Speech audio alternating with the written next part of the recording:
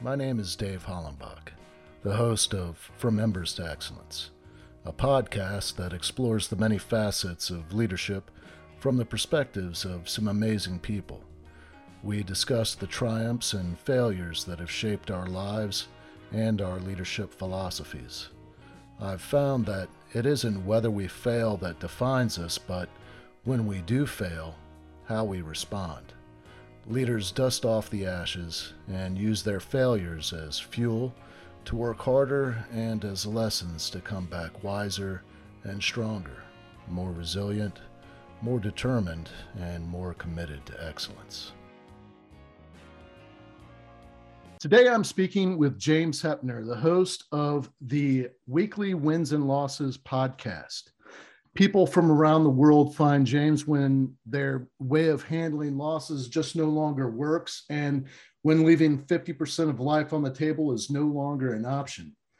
James's current client list ranges from well-known professionals and executives to average, ordinary humans, both of which are deeply hungry and curious towards the worthy work of breaking into and establishing a brand new dimension of life.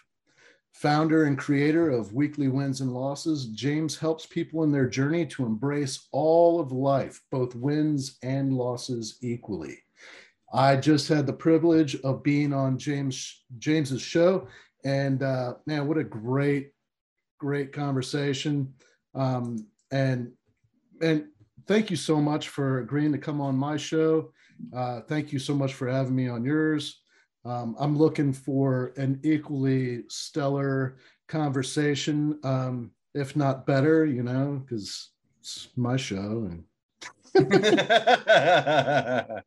That's nice. That's nice. But yeah, man, thanks, man. Hey, you're very welcome. And, you are so kind and gracious with your words. I do receive.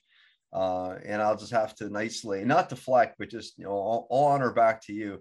It's easiest thing for me when you find and spot a rare human being such as yourself to want to engage and to want to go deeper and go down the rabbit hole, not to solve for similarity and sameness, but to engage. And my friend, it was a pleasure. So thanks for having me here. Wonderful. Yeah, man. Well, let's start off in the beginning for you. So, where were you born and raised? I know right now you're hailing from the great North, Canada, and were you born and raised in Canada? Yeah. Thanks for asking. Yeah, Winnipeg, to be exact, Winnipeg, Manitoba. Actually, a small community called Altona, and it was in southern Manitoba. So for those of you who don't know where Manitoba is, it's the province, so Canadian province, directly to the north of North Dakota. So we were kind of right hugging the line. However, it was interesting whenever we traveled across the line into the US, people there would ask us, so do you guys live in igloos? So anyway, so now we currently live in Vancouver. And of course, it's a temperate rainforest here. So the weather is more temperate. We have a lot of rain in the wintertime, but absolutely, we love where we are. And, I used to make weather a big deal until I ran into a life scenario that had me nicely shift and redesign my life. And weather is, to me, weather. I'll be honest, though, my dream always has been to live someplace where I could be and walk bare feet or sandals all season long. So here in Vancouver, I can wear sandals all season long. It might get a little chilly in the winter months. It goes freezing temperature is 0, for example. It dips down to -2, but typically it's the +3, +4. So my banana tree outdoors, though, doesn't seem to want to really produce bananas. But I mean, I knew when I planted the thing, I was kind of pushing the envelope. This isn't California, but I do like the look of the banana tree. There you go. So what was life like growing up in Manitoba? Interesting question, right? The way I would answer that probably is what it was like for me growing up in Manitoba. You ask somebody else what it was like in Manitoba, and they probably give you a different story. And that's perhaps the good news. Everybody has their own perspective. And for me, Manitoba primarily is a farming community, and there's smaller towns. And there's one city that has, well, the capital city is Winnipeg, and Winnipeg has roughly 700,000. So that's a big city for Manitoba, 700,000 people. And so some of the smaller communities around Winnipeg, so where we lived was roughly about an hour and a half from the big city. And apparently, and it's the murder capital, to be honest, of Canada. So it's not, it's not like the whole Winnipeg is completely full of killers. It's just you go to the wrong place, the wrong time at the wrong time of night, and you're going to find yourself on the wrong side of reality probably pretty quick. So let's just say it this way: quiet, probably quite sheltered. It wasn't just my parents that did a good job of sheltering me. It's just that's what it was. And of course, when I was younger, I just turned 46 this year. So back when I graduated, I think we had internet, but it was the dial-up. And so, there wasn't a lot of, influence from the outside world per se. And people tended to kind of stay in their own tribe and group. And yeah, it's true. People would sort into tribe and group. And there's a lot of religious orthodoxy. And so you would often know who people were based on which church they went to.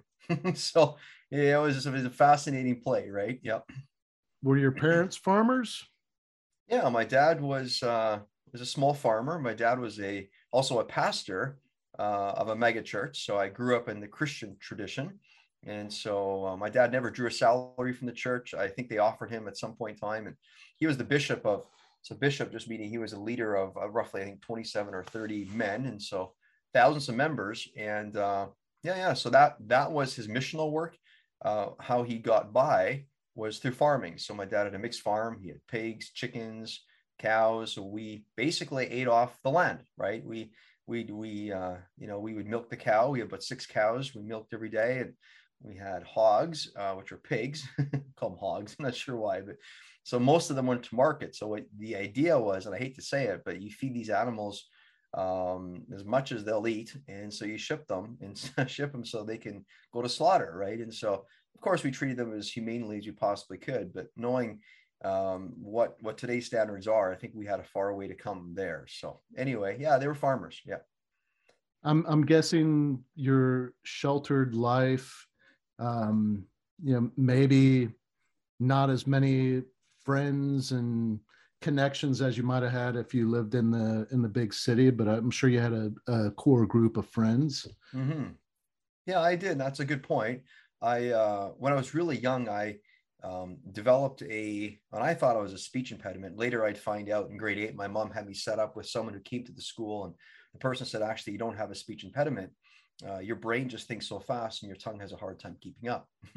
So, I mean, today I have a high functioning autistic boy. So high functioning, he can memorize a sheet of, document. He's in the 99th percentile, but he can memorize by reading it once, typically. And then an older son, Rowan, who's 17. So Rowan's 17, Harrison's 15. And I guess I bring this to the surface.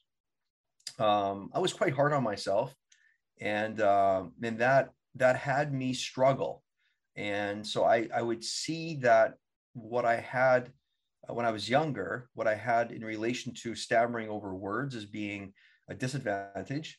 And I kind of chose to allow that to separate me from some relational connections, right? And so I would typically have 2 close friends, but not really a group. And whenever a group would want to invite, I would find a way of just excluding myself. So for example, in high school, whenever there was group work, I would try to find a way of not being present. And that was pretty difficult for me because I'm a pretty social being. And I would go to the bathroom, and because the reason I do this is, in a group, of course, you have a greater chance of embarrassing yourself if you can't finish a sentence. So I spent a lot of time. My dad purchased us a new quad, like a new 4-wheeler. And so I spent a lot of time just cruising the countryside, and just wide open throttle. It's just dirt roads and gravel roads for miles and miles, like straight. You don't have to go around anything. It's just straight because there's cornfields and grain fields everywhere. And so, yeah, I did have a core group, and I'm thankful for that. But I think I made my life quite miserable. And of course, later on in life, I came to embrace and just be like, well, if that's how it is, then perhaps I don't have to worry about it. So, so after high school, where did life take you? I decided that this was the real life. And so it scared the shit out of me. I thought I was ready for it. But I'm like, this sheltered little farm boy, applying to jobs and thinking I should get every job I applied at. I mean, how is that reality? And of course, I laugh now, and it's funny to observe. Back then, it wasn't so funny because the fear of rejection. It's like, what? So maybe when people don't want to have me in for an interview, that is basically revealing my worst nightmare come true all over again, right? And so, to be honest, so I went into the workforce and I had several jobs. I think I got let go of every one of them. And my sense of humor, I mean, I took things so personally. I was so harsh on myself. And I'll never forget, I had the first job that I had was I was a gas jockey pumping fuel in this little community of Altona. And so there's this gentleman who owned the establishment, and he went through a grand reopening. So he did some remodeling, and a lot of people from the community liked that fuel station. There was two, and they liked that specific one because we were the ones that cleaned the windshield, and there's a lot of bugs and mosquitoes. So windshields are always plastered when they come in. So us gas jockeys, we would not just pump the fuel, but we'd go and we clean the windshield and we'd scrub and we make it like pristine. And we had people come through, and if we even missed a bug, they would sit on the inside and point to the windshield, and, and we'd have to scrub all the more. But I'll never forget. So there I am, and I'm doing my work, and it's a grand reopening, and the owner, which is Dave, I go to the till on the inside. I'm about to transact with the client and just receive payment. And there's a bunch of balloons in behind me. And so Dave, the owner, I guess, was close to closing time. And he figured it would be a good idea to take one of the balloons off the stand and just pop it right behind me. So it's just a joke. He's just being playful, and he was just having a good time. And I'd had it. I thought he set me up to lose, And so I'm like, this is the worst thing ever. And I remember I closed the transaction with the client. We did it. I looked over at him and I said, we're done. And I literally walked off the job. Right. And it's just like, I look at it now and go, what were you doing? And so let's just say it this way.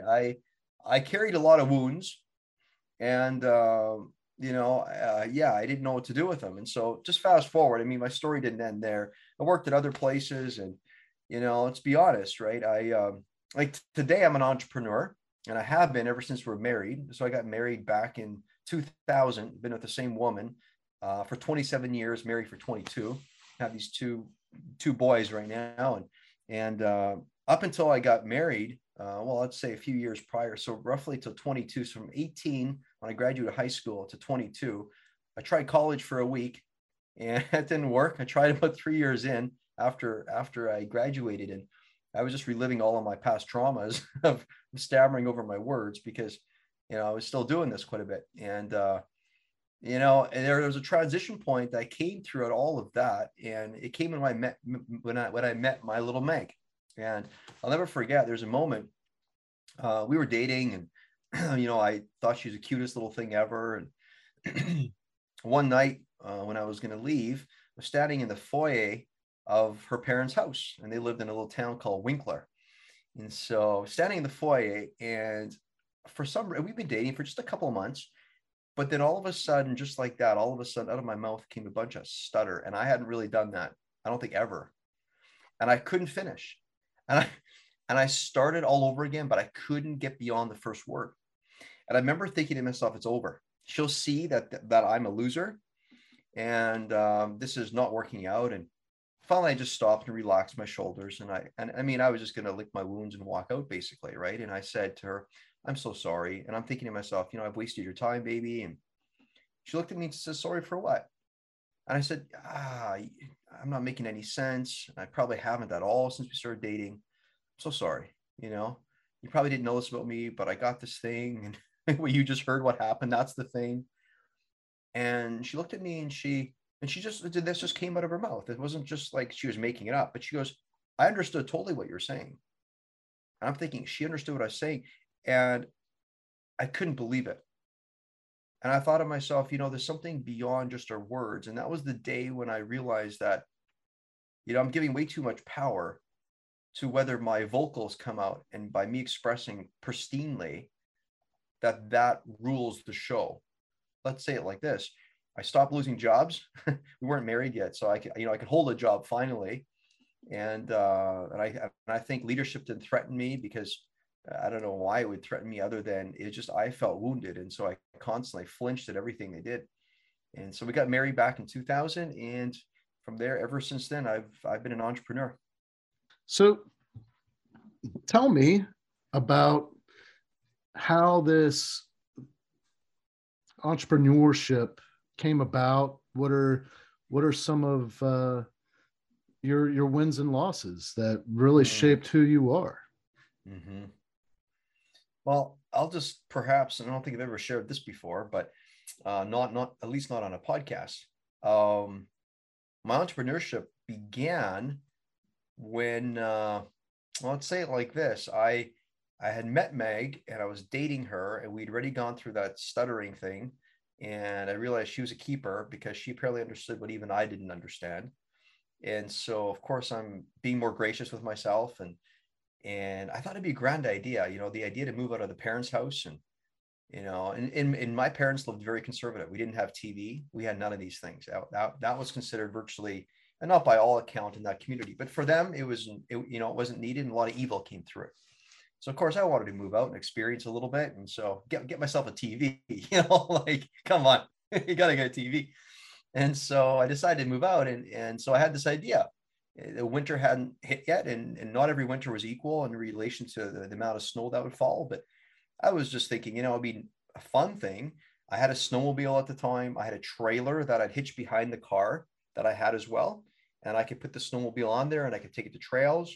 And I thought, why wouldn't I buy a snowblower and start a little business? And I just clear driveways. And from that, I would pay my rent. And so I did. I went to, in the States, it's just a typical hardware store. In Canada, it's called Canadian Tire. I went to Canadian Tire and purchased myself a snowblower. And grand $1,500 is what I spent at the time. And I loaded it on the back of the trailer. I was a proud owner of a business, basically.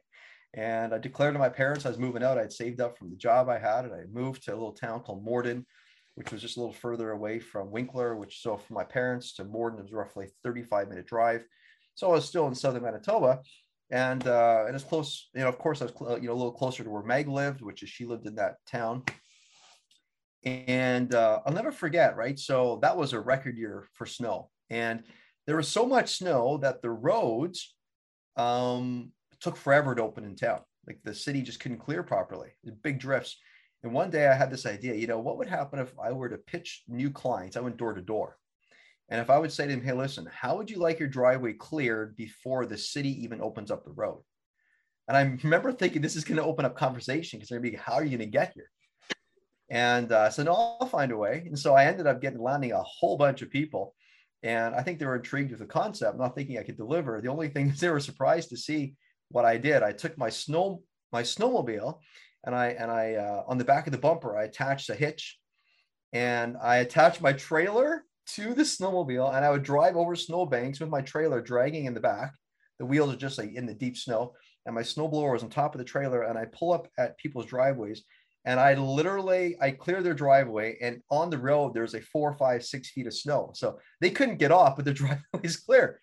And so I established like this income source, which paid for my bills, allowed Meg and I to go on some nice dates. We drive to Winnipeg and go to a theater and different things. But here's the interesting story. So the story gets really, really interesting, and perhaps it shines a light on a bit of my personality. Spring came, and I thought, oh, gee, I'm going to be out of rent money quick because the snow is gone. What's the plan? What's the plan? And I remember thinking, I was trying to concoct an idea. I had this snowblower, and maybe the snowblower, see, it had a motor. And if I would take that motor off and attach it to maybe a tiller, I could go and till yards. I didn't know. But I'm thinking to myself, well, how could I extend the snow season? So one day I'm watching television, this evil box, of course, right? And I see there's a snowstorm, and it was the city about an hour and a half, I think Toledo, Ohio or something, an hour and a half east of Chicago. And it's apparently the worst thing. People there don't know what to do. They don't have much snow. They don't have snow blowers. And I'm thinking, wow, this is a business opportunity. So I was down in rent, or I had 1 month's rent left. And other than that, I had $100 to spare. So I called this gentleman. I said, well, he's just a younger chap at the time. And I said, listen, I wonder if you want to go on an adventure with me. He says, what about? And I said, well, I'm going to smuggle my snowblower across the line, because you can't take something across the line. You to work in the States, it's not legal. So I says to him, I'm going to find a way of getting this thing across, and then I'm going to come pick you up. And then you and I are going to go down to Toledo, and we're going to go make some, we're going to go make some bank. We're going to make some decent currency.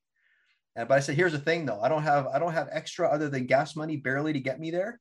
So I got just enough to get me gas money there. and we're not really going to be able to eat a lot. So if you have some snacks from your mama's kitchen, bring those along. And he was like, oh, fair enough. And so my dad had a truck with a camper shell in the back, and I pulled up at the Canadian-US border. I had the snowblower back in the truck, and I drove across. They didn't look back there, just asked me where I was going. I said, I'm just going across to get gas. Left the snowblower, made arrangements with the gas station attendant, dropped it off at the gas station, came back, got my car, got the dude, the trailer, and drove with my car with a trailer that had nothing on it across the same border. And they asked me, hey, weren't you just here? I said, yeah, I'm just getting gas for my car now. I said, where are you going after? I said, oh, I'm just coming back. You know, it's not told truthful. I'm not completely feeling great about this one, but here's the thing. I needed to pay rent. So I had to figure this out. And so, yeah, he let me go across. I picked up my snowblower and away we went. 14 hours later, whatever it was, we didn't sleep a wink. We just drove all the way there, stopped at gas stations, and the beef jerky looked great, but we couldn't buy any of it. We didn't have money. And I'll never forget, we pulled up at Toledo, and this is where the snow was. And I'm thinking to myself, well, I don't see any snow, but there must be a hill somewhere here where all the snow is. Like perhaps more of the city is on a hill somewhere. It's a massive city, right? And so we're getting fuel at a gas station. And there's this guy, he's just kind of like looking at our my car, a trailer, and snowblower. And he goes, man, what I wouldn't have done to have this a couple of days ago.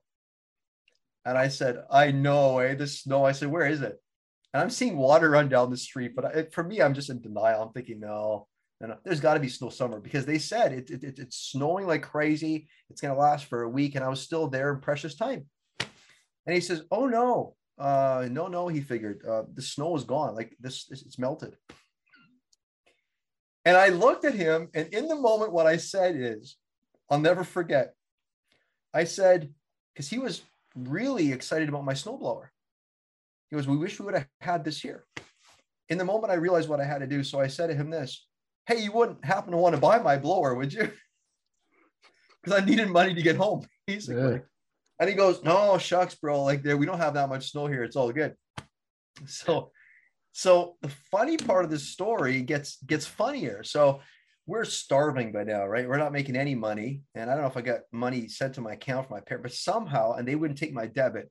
We went to all kinds of establishments, banking tellers. Finally, a McDonald's took the card, and I guess I must have had a couple of bucks. We bought one meal. We devoured that so quickly, realizing it'd have to take us all the way home. And actually, we needed a little extra. I sent my parents, they put money in an account, so I had money to get home for gas. But we realized it's going to be one meal, maybe two, and we'd get home. But we had to really figure this out. And so we got the meal. We're feeling like, okay, licking our wounds. We head out of Toledo, and all of a sudden we hear the siren go off. And there's a policeman behind us, pulls us over. And he asked me, what are we doing here? And I'm like, oh, shit. I just got to say it the way it is. Because I'm going, dude, this can't get any worse. Okay. And I said to him, hey, as you can see, we're from Canada, and we were over here to help the people bury out from the snow. And apparently there's no snow. And he goes, you're not supposed to be working here. And I said, I never really considered that too deeply. But I'm thinking, okay, we're completely hosed. He looks at me and he goes, hey, listen, just take your car and point it home and get home, boys. Okay. So we got home. And so let's be honest, like my entrepreneurship, my days were interesting, the beginning of, but when we got married, I started a company, and we built, our company built single family homes, and we shipped them to different provinces, different states. The community where I live, there was a lot of builders. And so the profit margin on building on site was super low. And so I thought, heck, I'm going to engage in a project. Why don't I do something that's going to challenge me, like really? And so we built houses that were 36 or 38 feet wide by 100 feet long. And so that's a sizable home for the area. And so we found movers so they had to close the roads half the time or lift hydro lines. And we found areas to ship the product into. And that was during the days when the US currency was worth a whole bunch more than Canadian. So we attracted US clients. They brought over their hard US earned money.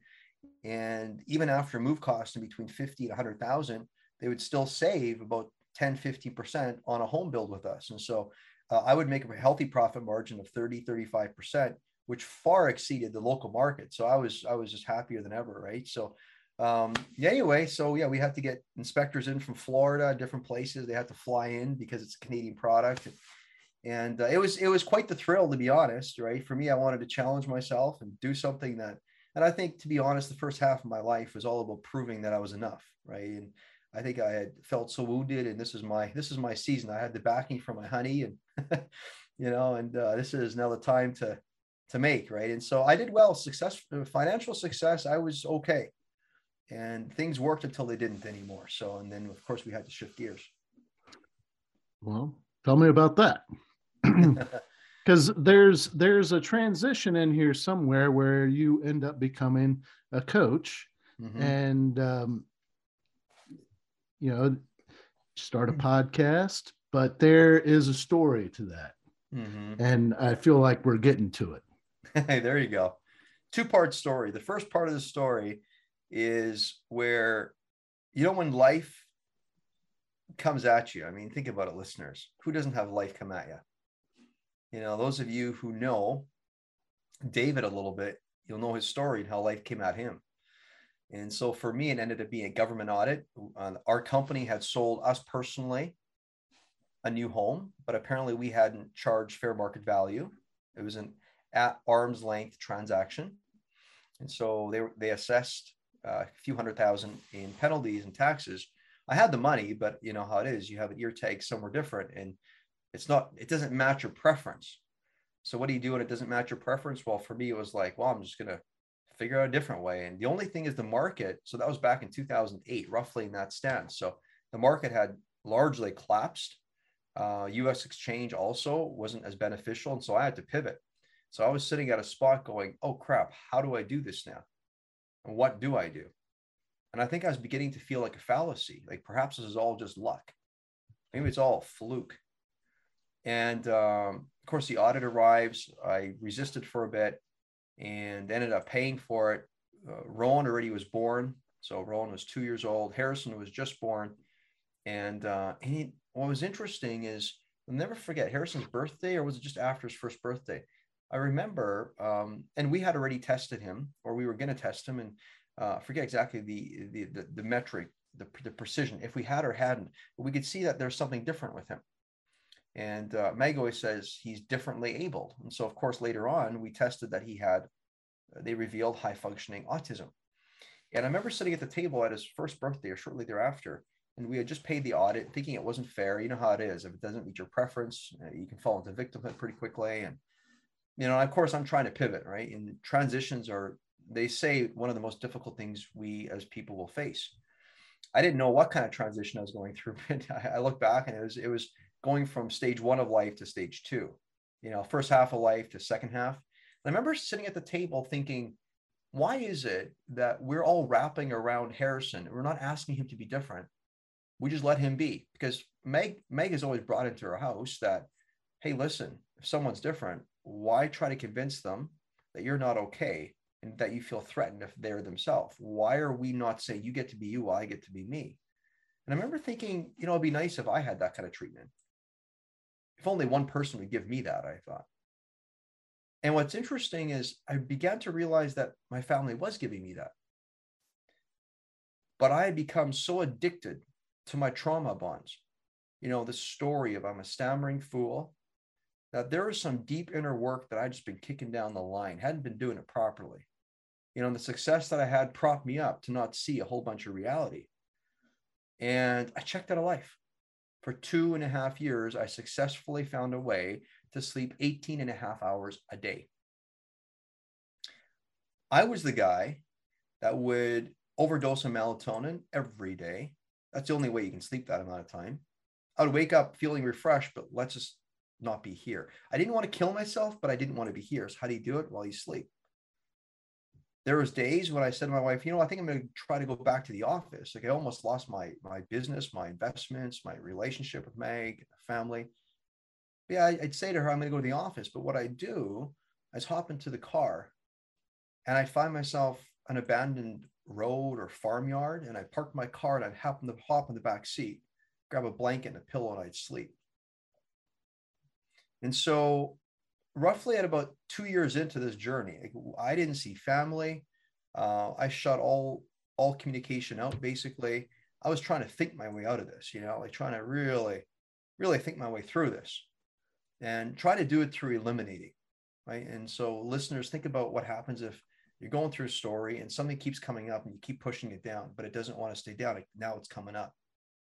It keeps coming up. Like in life, sometimes it works to push down, but then invariably what happens, we all begin to realize that if the moment says, the universe says, now you will transition and you will do it, whether you like it or not, in the moment, if you try pushing down, when you wake up from the sleep, it would be worse.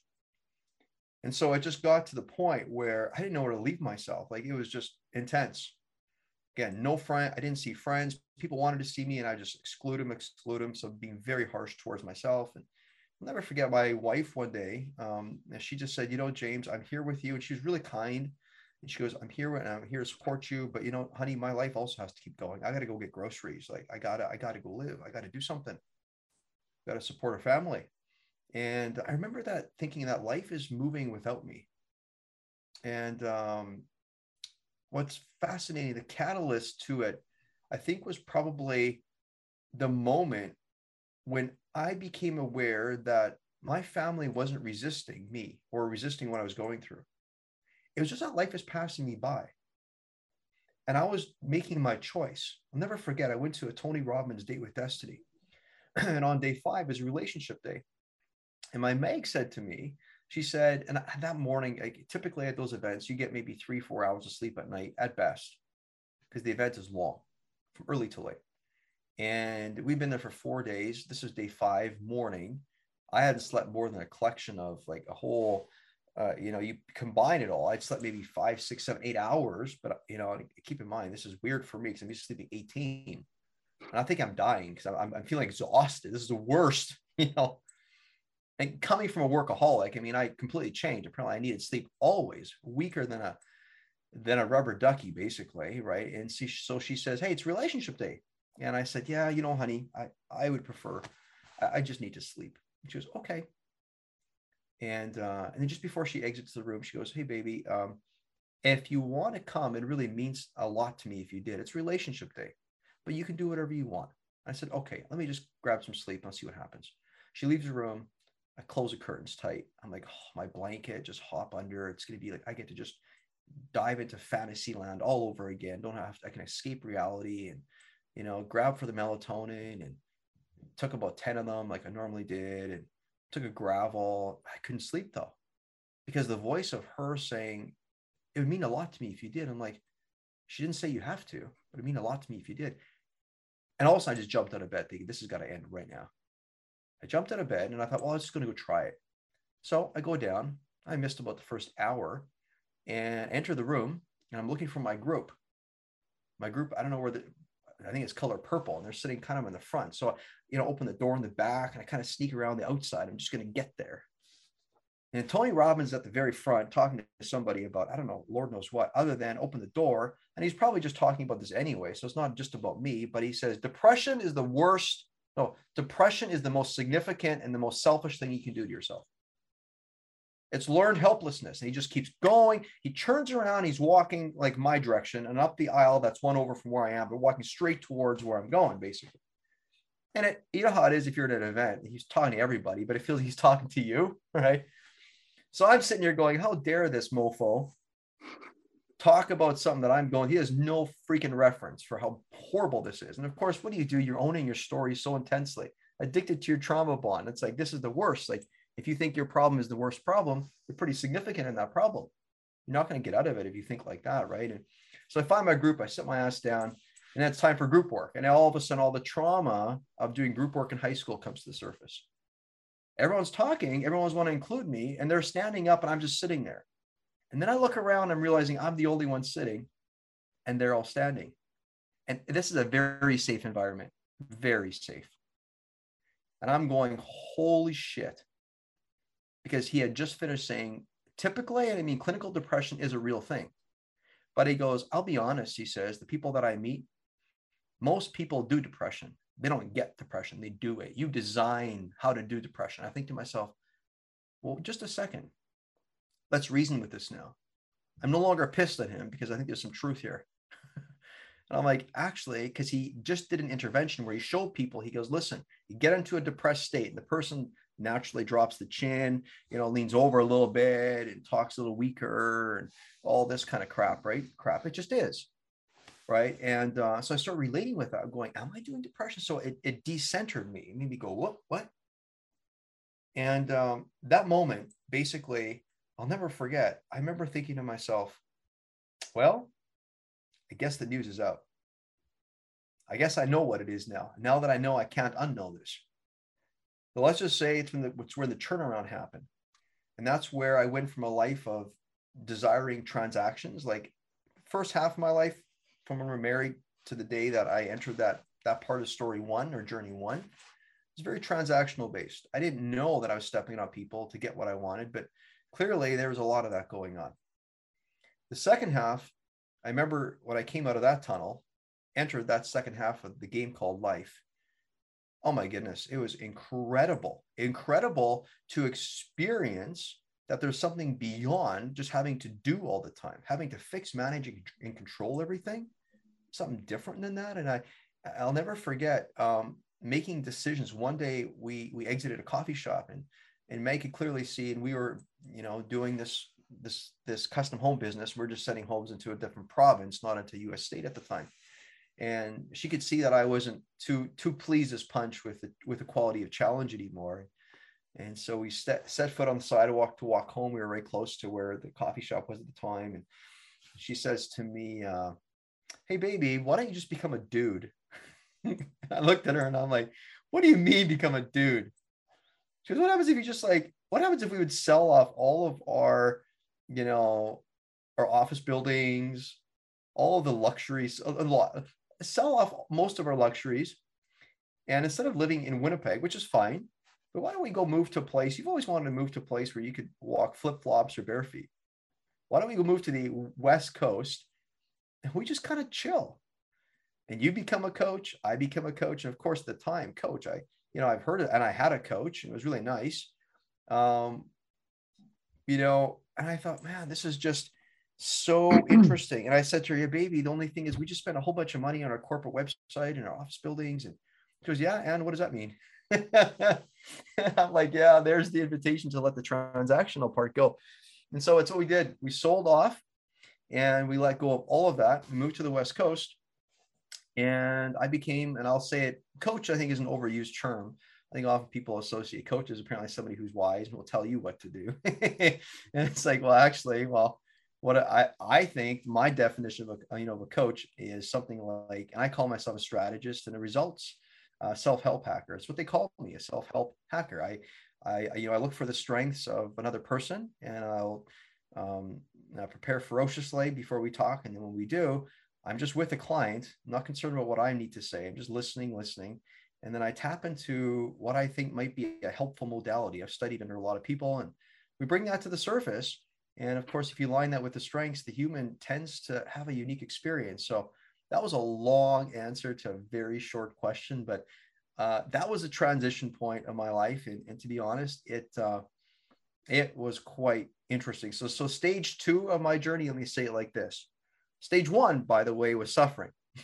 I didn't know it before I went into suffering, but I thought I was living the life until I sat on the porch and realized we had the house, the car, all the stuff. And then, of course, I fell into this state, and I can hardly say depression because it's really selfish. I can't believe I did this for this amount of time. But the second half of my life, call it like this, I don't want to make the first half sound bad and this one the best. I'm just saying I needed to go there perhaps to be where I am today.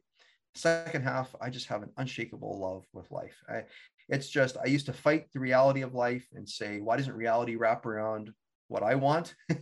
But life doesn't work like that. Life says you're going to have to harmonize with what's happening here, my friend, And so, hey, I've just found a way, and I've worked on myself ferociously and a whole bunch of grace, let's say it this way, and loving people around me that have just embraced me and allowed me just to unfold. And so let's just say it like this. I'm grateful for the moments and get to experience and be grateful for what I get to participate with, which, by the way, what I have in front of me today is what I was given. So why try to flee being present here? try to flee your presence never actually works. And so, yeah. I see how you made this transition and started, this life of helping other people achieve more. What led you to start your podcast? That's a great question. I don't think I've ever been asked. I've been on a lot of podcasts, but I don't think anybody's ever asked me that specific question. If I'd be totally honest, I think, at least for me, I tend to move quite quickly when I have intense pain. So when it begins to move to suffering, I had remembrance of that from the first part of my life, right? And so it's like, you don't want that. You don't want to activate the unhelpful side of suffering. Pain we'll all have, but pain to me is the acronym that I created is please accept inner nudgings. So if you don't accept the inner nudgings and the light on the dashboard's flashing saying check oil, check engine, check oil, you're going to probably move from just simple a nudging and accepting to you're going to experience something a little more horrific. The engine may just go and you may enter a suffering stage. So I'll never forget one day I think it was about 4 or 5 years into me being a strategist for other people, and people would reach out to me once what they were doing wasn't working anymore. And, so they come to me, most of them came because they're successful already. It's just that their fulfillment quotient was super low. And so I had done that work and I'd been there, and so I could relate with them. And so that's how I found my way into the market.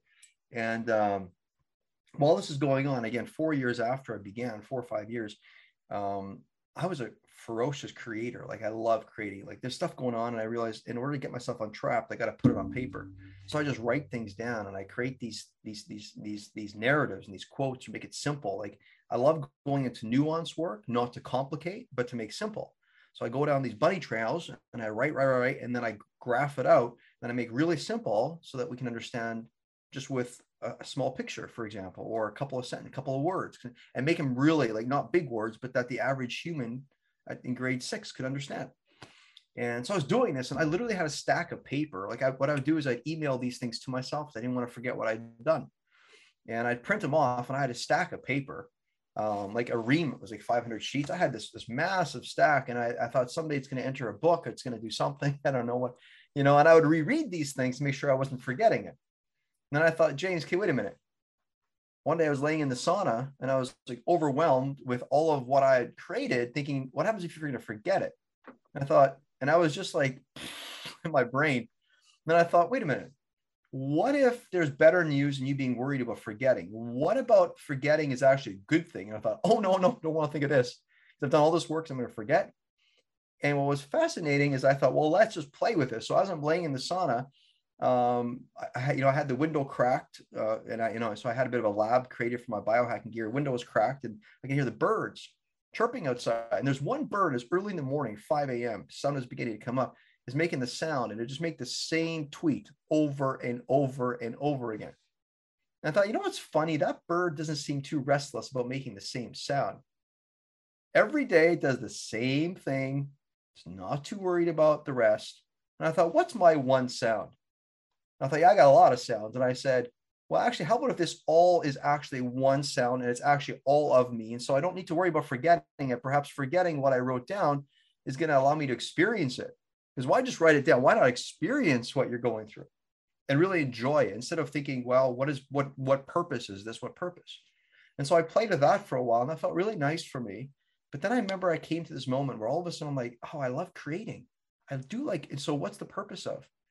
And I just remember one day writing down purposeful art with a purpose. And so, I like to think of myself as an artisan of experience. I like to bring experience to people. And here's the thing. One day, when contemplating, what was the thing to do? Was it to write a book? Was it to bring forward this stuff in a written form? What was it? And I honestly just said, hey, listen, you know what? I want to experience the fullness of it all. And I want to experience who James is on the inside. And I want to experience in real time, because I realized I was getting really, really high. I kind of really, honestly, I get off on being in unfamiliar territory, standing on shaky ground makes a human stronger. And I really get off to discover who's in here when somebody asks me a question that I haven't. I mean, I prepare in life ferociously for life. But then I remember thinking, yeah, but how about your Freudian slips come up? And I said, how is that not the best news? I want to see who's actually here in real time. I want to experience, because it's like when I get asked to do a speaking engagement, I'll never forget one of the first engagements. I stand on the stage and I look at the audience and I remember thinking, hope this makes them happy. Of course, you do that so and so long until it starts burning you out. You're like, oh my goodness, I'm selling my soul to these people. That's fine. You want to serve them. The only thing is, are you having a good time? So I'll never forget. I went on stage one day and I said, listen, I resolved basically myself. I said, I resolved to have a good time. And all I'm doing here is I am just going to flex and flow and see what comes. I prepared ferociously. And the audience will be the audience. Thank you so much. And if people want to look at their phone, or if people want to come and enjoy me on stage, meaning if they want to not physically come up there and enjoy me there, but if they want to come and enjoy the party, join in on the party. But I'm not looking for your approval. I'm not looking for any of this stuff. And so I think that's honestly, podcasting has done that. And you know, the title of the podcast, Weekly Wins and Losses, it's specifically in alignment with what my journey was about. I was resisting the gain of what a loss actually is. A loss isn't negative. It doesn't need to be turned to positive because it isn't negative. A loss is just typically, think about it, the happily ever after story, the Hollywood movie where the rose is given. We all know that's not the end. That's the beginning, my friends. That's the beginning. So here's the thing. There's a real probability. Let's just say it like this. Listeners, there's an inevitability that wherever you touch, it's not going to turn out exactly as you thought. And because it doesn't turn out exactly as you thought, you're going to feel like there's a bit of a loss in pretty much everything you do.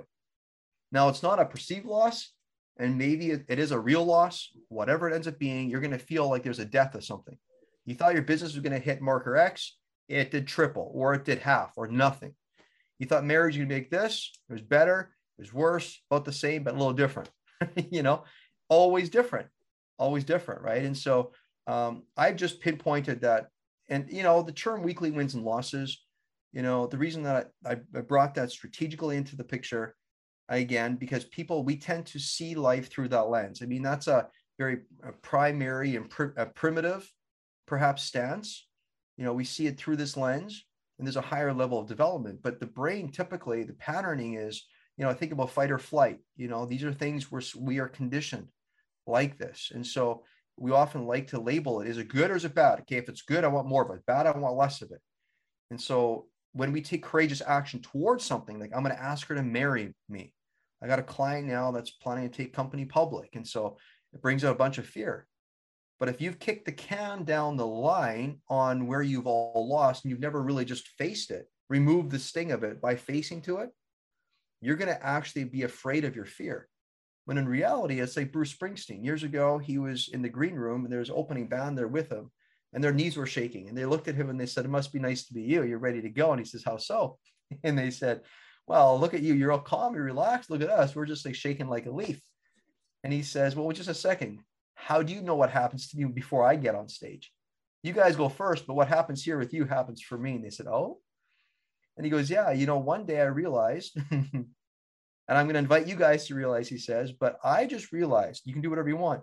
I just realized that when my knees were shaking, instead of me going, I'm anxious and nervous, it's like my shaking tells me and I'm now ready.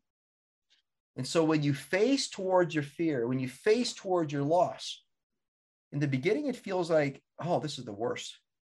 But actually, give it the truth that it is.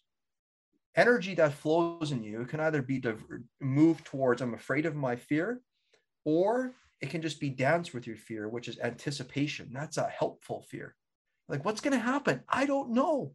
It's like this. I don't know what's going to happen. So I think that was that was why I chose podcasts. And I really, honestly, just wanted to connect in a real, authentic way. And quite selfishly, to be honest, I wanted to see who was in here. I wanted experience. I had been living this, guarding myself for way too long. And I wanted to do this in a public sphere, not just wait for speaking engagements, but do this repeatedly. And so I do podcasts on Wednesdays and Thursdays. specific hours of the day, mind you, though, because of other, clients, of course, one-on-one coaching clients. But yeah, when I say selfishly, but also really, I decided this year was going to be the year of collaboration, the power of two. I didn't know how it was going to play out, but this is the year when I finally decided to amp it up. So I got probably, I don't know, 30, 40 ready to drop podcasts that have been, recorded.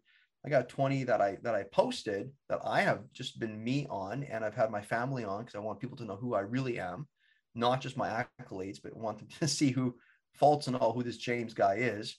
Because I never want people to have the illusion that I got it all figured out, because let me be honest, if that's a coach, I'm not a coach. I'm just a human. I'm just walking this journey, and there are maybe some perspectives that I've gleaned from life, but that doesn't give me permission at all and ever to walk past someone's uniqueness, right? And so I just really, I've loved it. It's been such a blessing. It's been, some people say, are you monetizing it?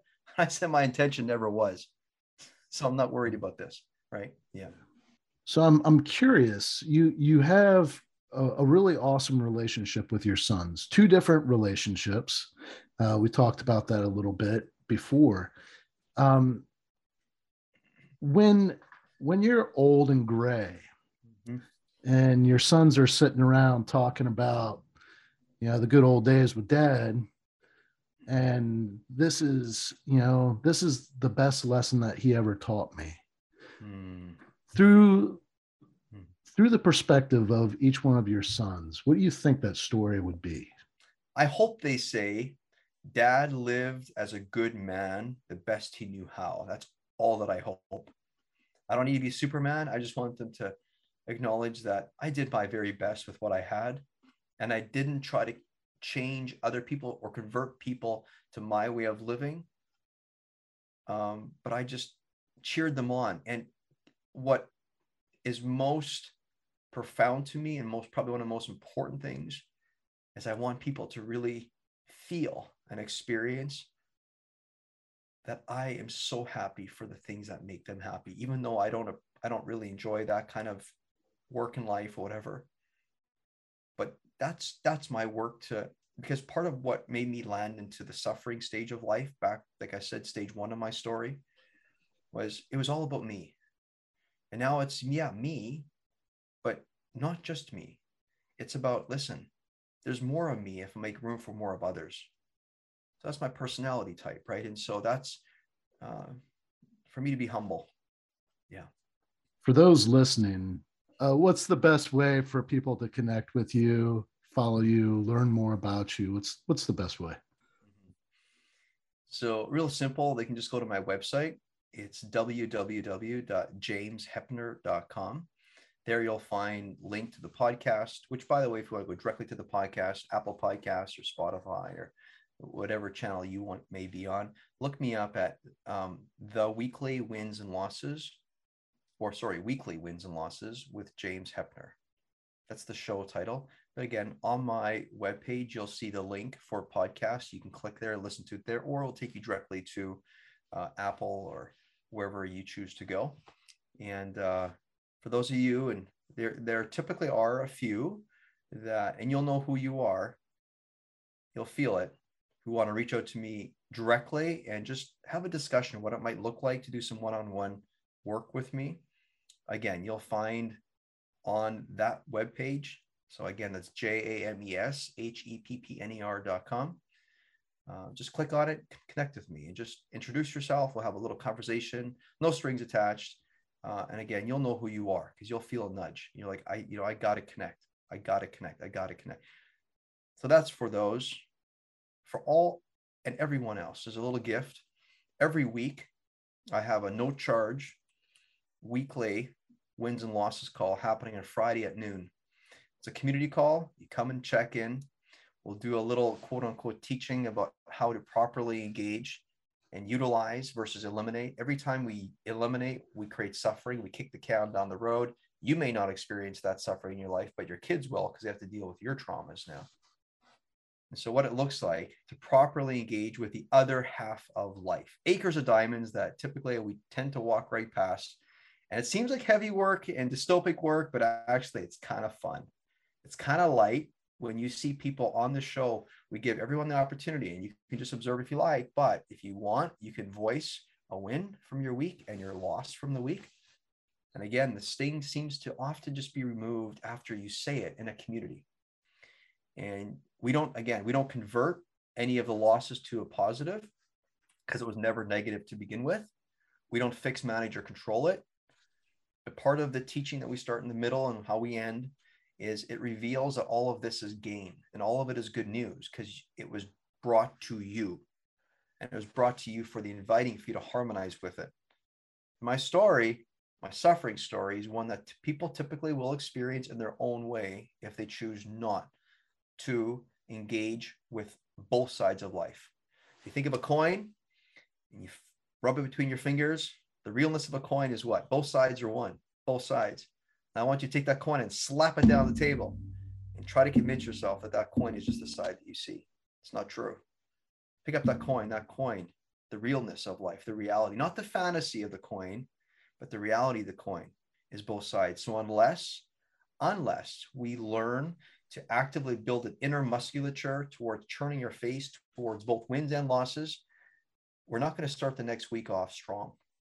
Because all courageous action, all bold action requires that we have a real-time knowing and just a realization that everything we do is going to probably bring us a feel.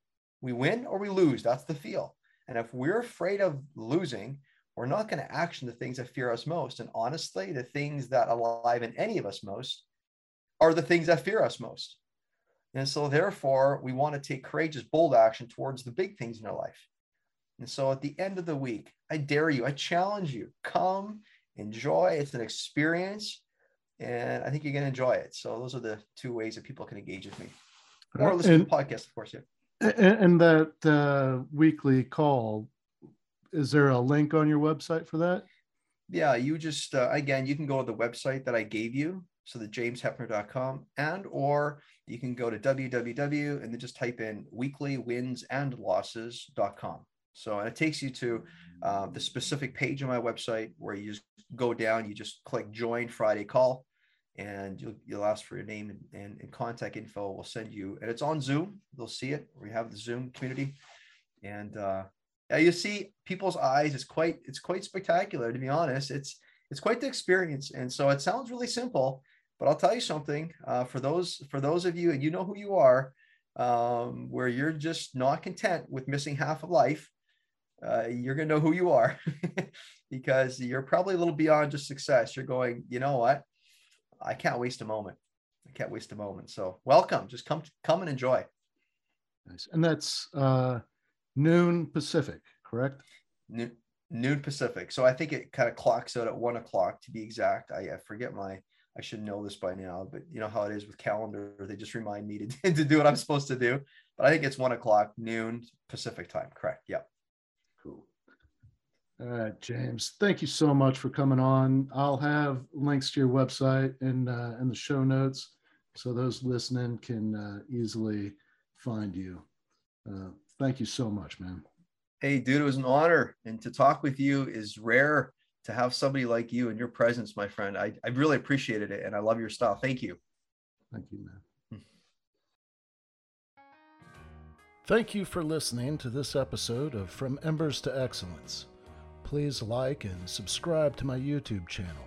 Follow me on your favorite podcast platform, and visit hollenbachleadership.com for additional content. My goal is and always will be to add value to as many people as possible. So if I can be of any assistance to you or someone you know, please connect with me via email or on one of my social media accounts, linked on the homepage of my website. Remember, our failures don't define us unless we let them, and the only true measure of a leader is the success of their team.